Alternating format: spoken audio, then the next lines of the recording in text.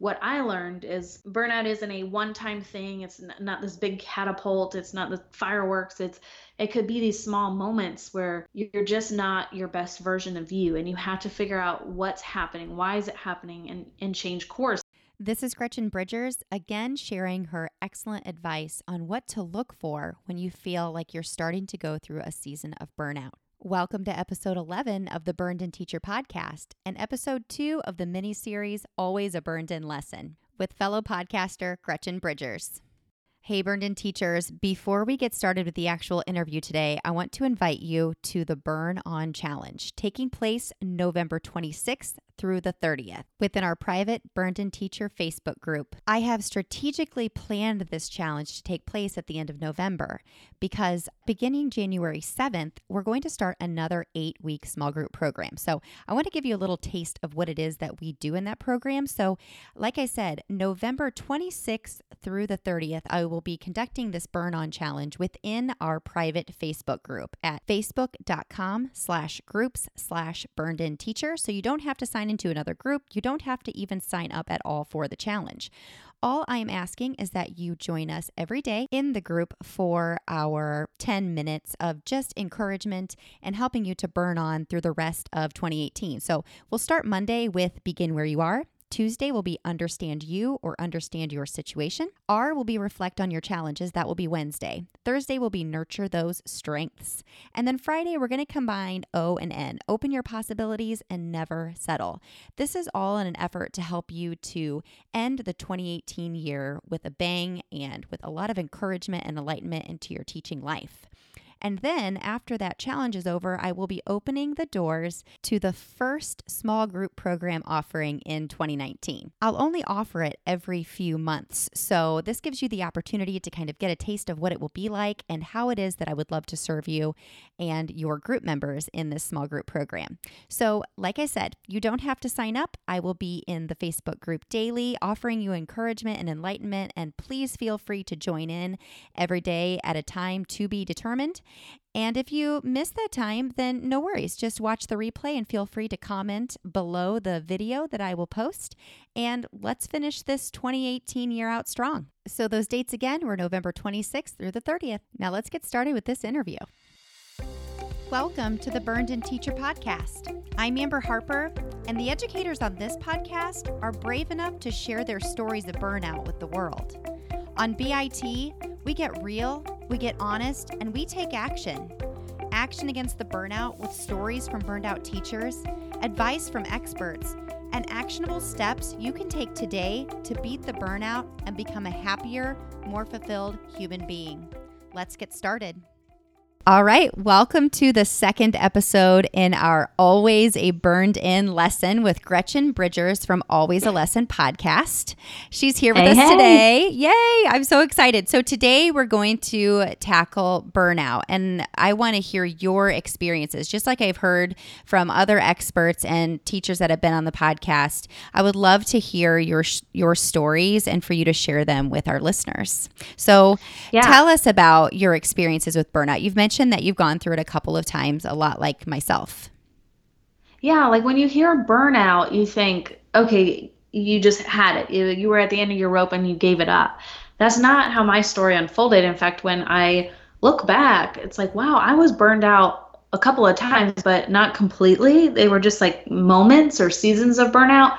And I got my groove back, and then something else would happen. And so that might be what some folks also have. It doesn't have to be this one large moment of burnout that sent you fleeing, right? It could be these little things, and they're not bad. It actually helped me find my way to do what I do now. And if you didn't hear the last episode, go back and listen. But to get you caught up really quickly, I taught in the elementary classroom and then transitioned to a new teacher coach, and now I'm an edupreneur, and we kind of joked about what that was last time, but I wear many different hats, and I am so glad I got here, but it's because of these seasons of burnout that I'm here. So let me unpack this story for you.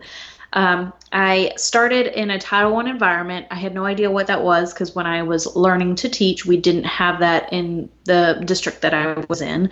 So this was brand new, but I was just so thankful to have a job. And these kids loved me because they needed that connection and that love and that relationship. The parents either didn't speak English. They had multiple jobs. They weren't able to be home as much as the child needed. And so these kids were a little bit more emotionally needy, excuse me. And so I wasn't prepared for that. I knew how to teach content. I didn't know how to spend time teaching life.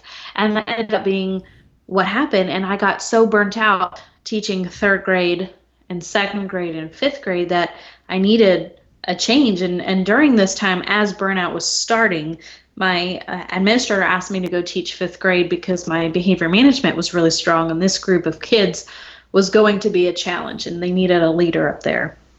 Well, I never taught fifth grade. I student taught in third, and then when I started teaching, all I had taught was third. I was like, well, I'm up for a challenge. I don't know. These kids are kind of the older ones on campus, and I'm going to give it a try. Well, it is not my thing. That is not where I have strength and happiness and balance. And I was able to help find some structure and that behavior management piece, which is great. But the burnout started burning like really hard during this phase. And so I went to my principal after that year and I said, I just can't. This is not a good fit.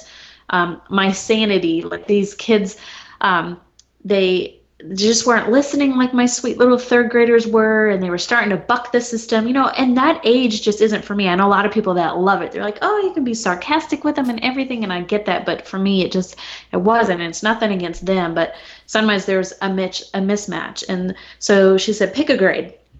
And I was like, I would like a break from testing because our third, fourth, and fifth graders had testing. Mm-hmm. And I said second grade.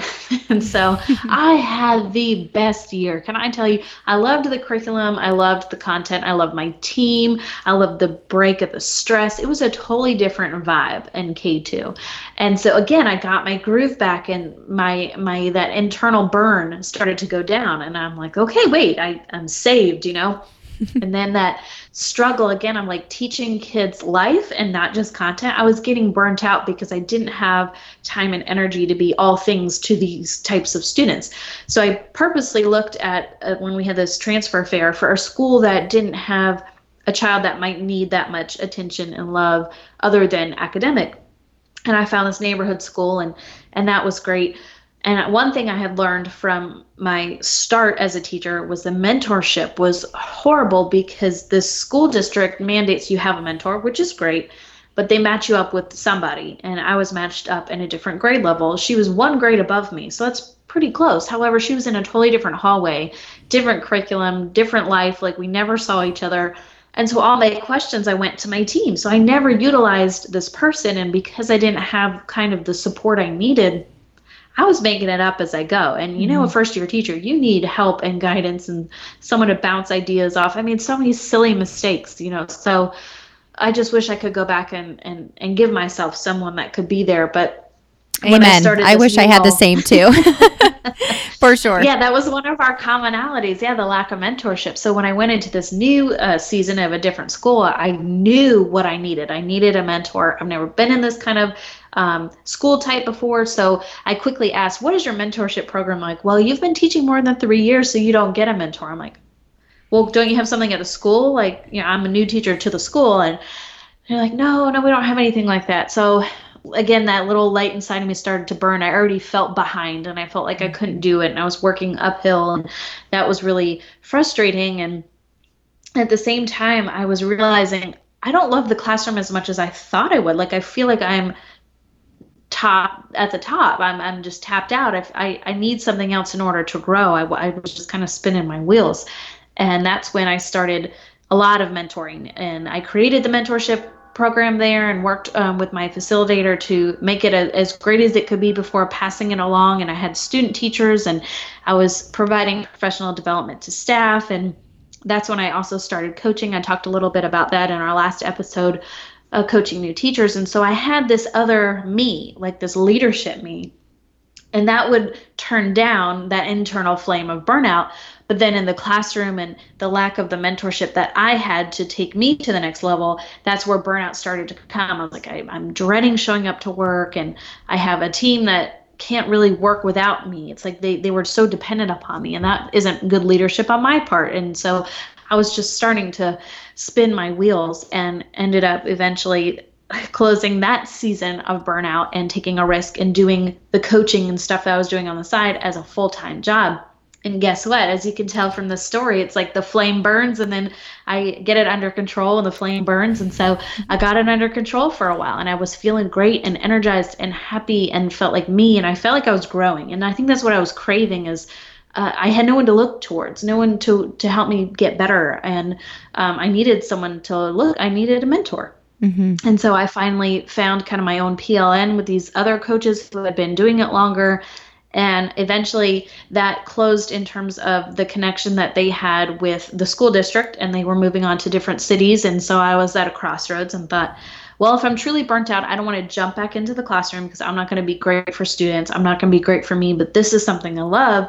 And I just started really adding all these other facets to my business. And I was taking my blog and turning it into a podcast. And then I was creating webinars, and then I was virtual mentoring people and doing all like creating resources, like all these different things. And that again helped me get it under control. And so I guess what I learned is burnout isn't a one-time thing. It's not this big catapult. It's not the fireworks. It could be these small moments where you're just not your best version of you, and you have to figure out what's happening, why is it happening, and change course. And as you could tell, I changed grade levels, I changed schools, I changed environments, and all those things helped me. Like there's lots of things you can do before you have that big moment of that's an explosion. And burnout is real. And so I'm glad that I had people I could talk to and say like, I'm not feeling good about this. I'm not happy, but I still love being a teacher. It's just some of these other things, or I still love working with so-and-so, but it's these other things, and having a sounding board to help me work through it. And that's what's so great about you is you do that for people. You help them figure it out to save great teachers. Thank you. I really appreciate you saying that. So I have a question for you. So you talked a little bit about mentorship and we both kind of touched on the point that neither of us felt like we had strong mentorship in our first few years of teaching. And I could definitely relate to that. So can you tell us a little bit about, as you went from teacher to coach, then to that next season where you started your podcast and you started doing that virtual mentorship and all of that. Did you ever find a mentor along your way? I think I've always had mentors, not always in education. I know that sounds crazy, but there's people I look up to either personally or professionally that have geared me in one direction or another. And so when I was learning all about podcasting, I had a lot of people I looked up to that were great podcasters, and I learned what I could. And then when, a blog, okay, how do I keep this blog going? Okay, I love Angela Watson is someone I always look up to, Truth for Teachers podcast, and she's got a blog and Cornerstone for Teachers. And I looked up to her in writing books and those things. And I've got family members who have the business side of things that I look up to. So for me, I learned in mentorship is it doesn't have to be someone teaching the same grade, the same type of kid, or teaching at all. It could be someone in something totally different, but somehow they have something you need. And so that's where you have to do your homework, because I couldn't fix my own burnout if I didn't know what my issue was. Right. And by finding people who had a strength in an area where I was weak, that's how I fixed the burnout or turned it down for a season and was able to continue feeling passionate and loving what I'm doing without exiting the profession completely. Mm-hmm. You've already touched on my next question a little bit. You've already answered it a tiny bit. So if you ever do feel that burnout creeping in, how do you get out of it? What is it that you do to keep going? Well, it's always problem solving. You have to know yourself. You have to be honest with yourself. You have to say, what is going on here? Why do I keep having a bad day? Why am I not looking forward to getting up in the morning? Why am I not growing? Why do I keep getting bad evaluations? Like, whatever the issue is, you have to look honestly at yourself. And so for me, I did tiny Bandaids is what I call it. Like when I was having a bad day. When I was having a bad day, I stuffed, my favorite food in my desk and saved it for that bad day. For me, that's a Dr. Pepper and some sort of chocolate, like, I don't know, Reese's peanut butter cups or whatever your favorite thing is. And when that moment came and students were out of the room, that's what I rewarded myself with. Like, take a deep breath. It's okay. You can get through it. Like you have this little moment to look forward to. And then when that no longer worked, I would change, locations, or I would sit in the teacher's lounge when no one else was in there because they had some comfy couches, or I blasted my music in my classroom to just mentally escape, or I set schedule boundaries. Like I would leave the building after my required time and take stuff with me. And I know people don't like to do that, but for me, getting out of the building, putting on my pajamas, walking my dog, sitting on the couch, eating chips and salsa, watching the Ellen show. Like that was my way to just, and then I could refocus. And I had a great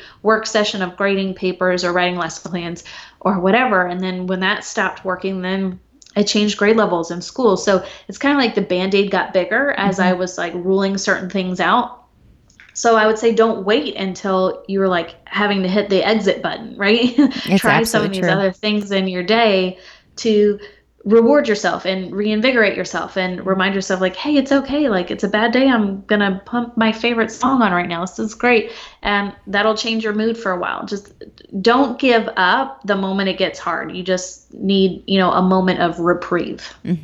I talked about this on a podcast episode not too long ago when I was describing the 3 different types of burnout, about how we have to look for those moments of positivity and look forward to those little pieces of joy that we can find in our day when things seem to always be going wrong. If we really just change our language and change our behaviors, we can find those little glimmers that are there throughout the day. And if those have to be self-imposed, right. that's of course up to you too. That's again something else that's within your control.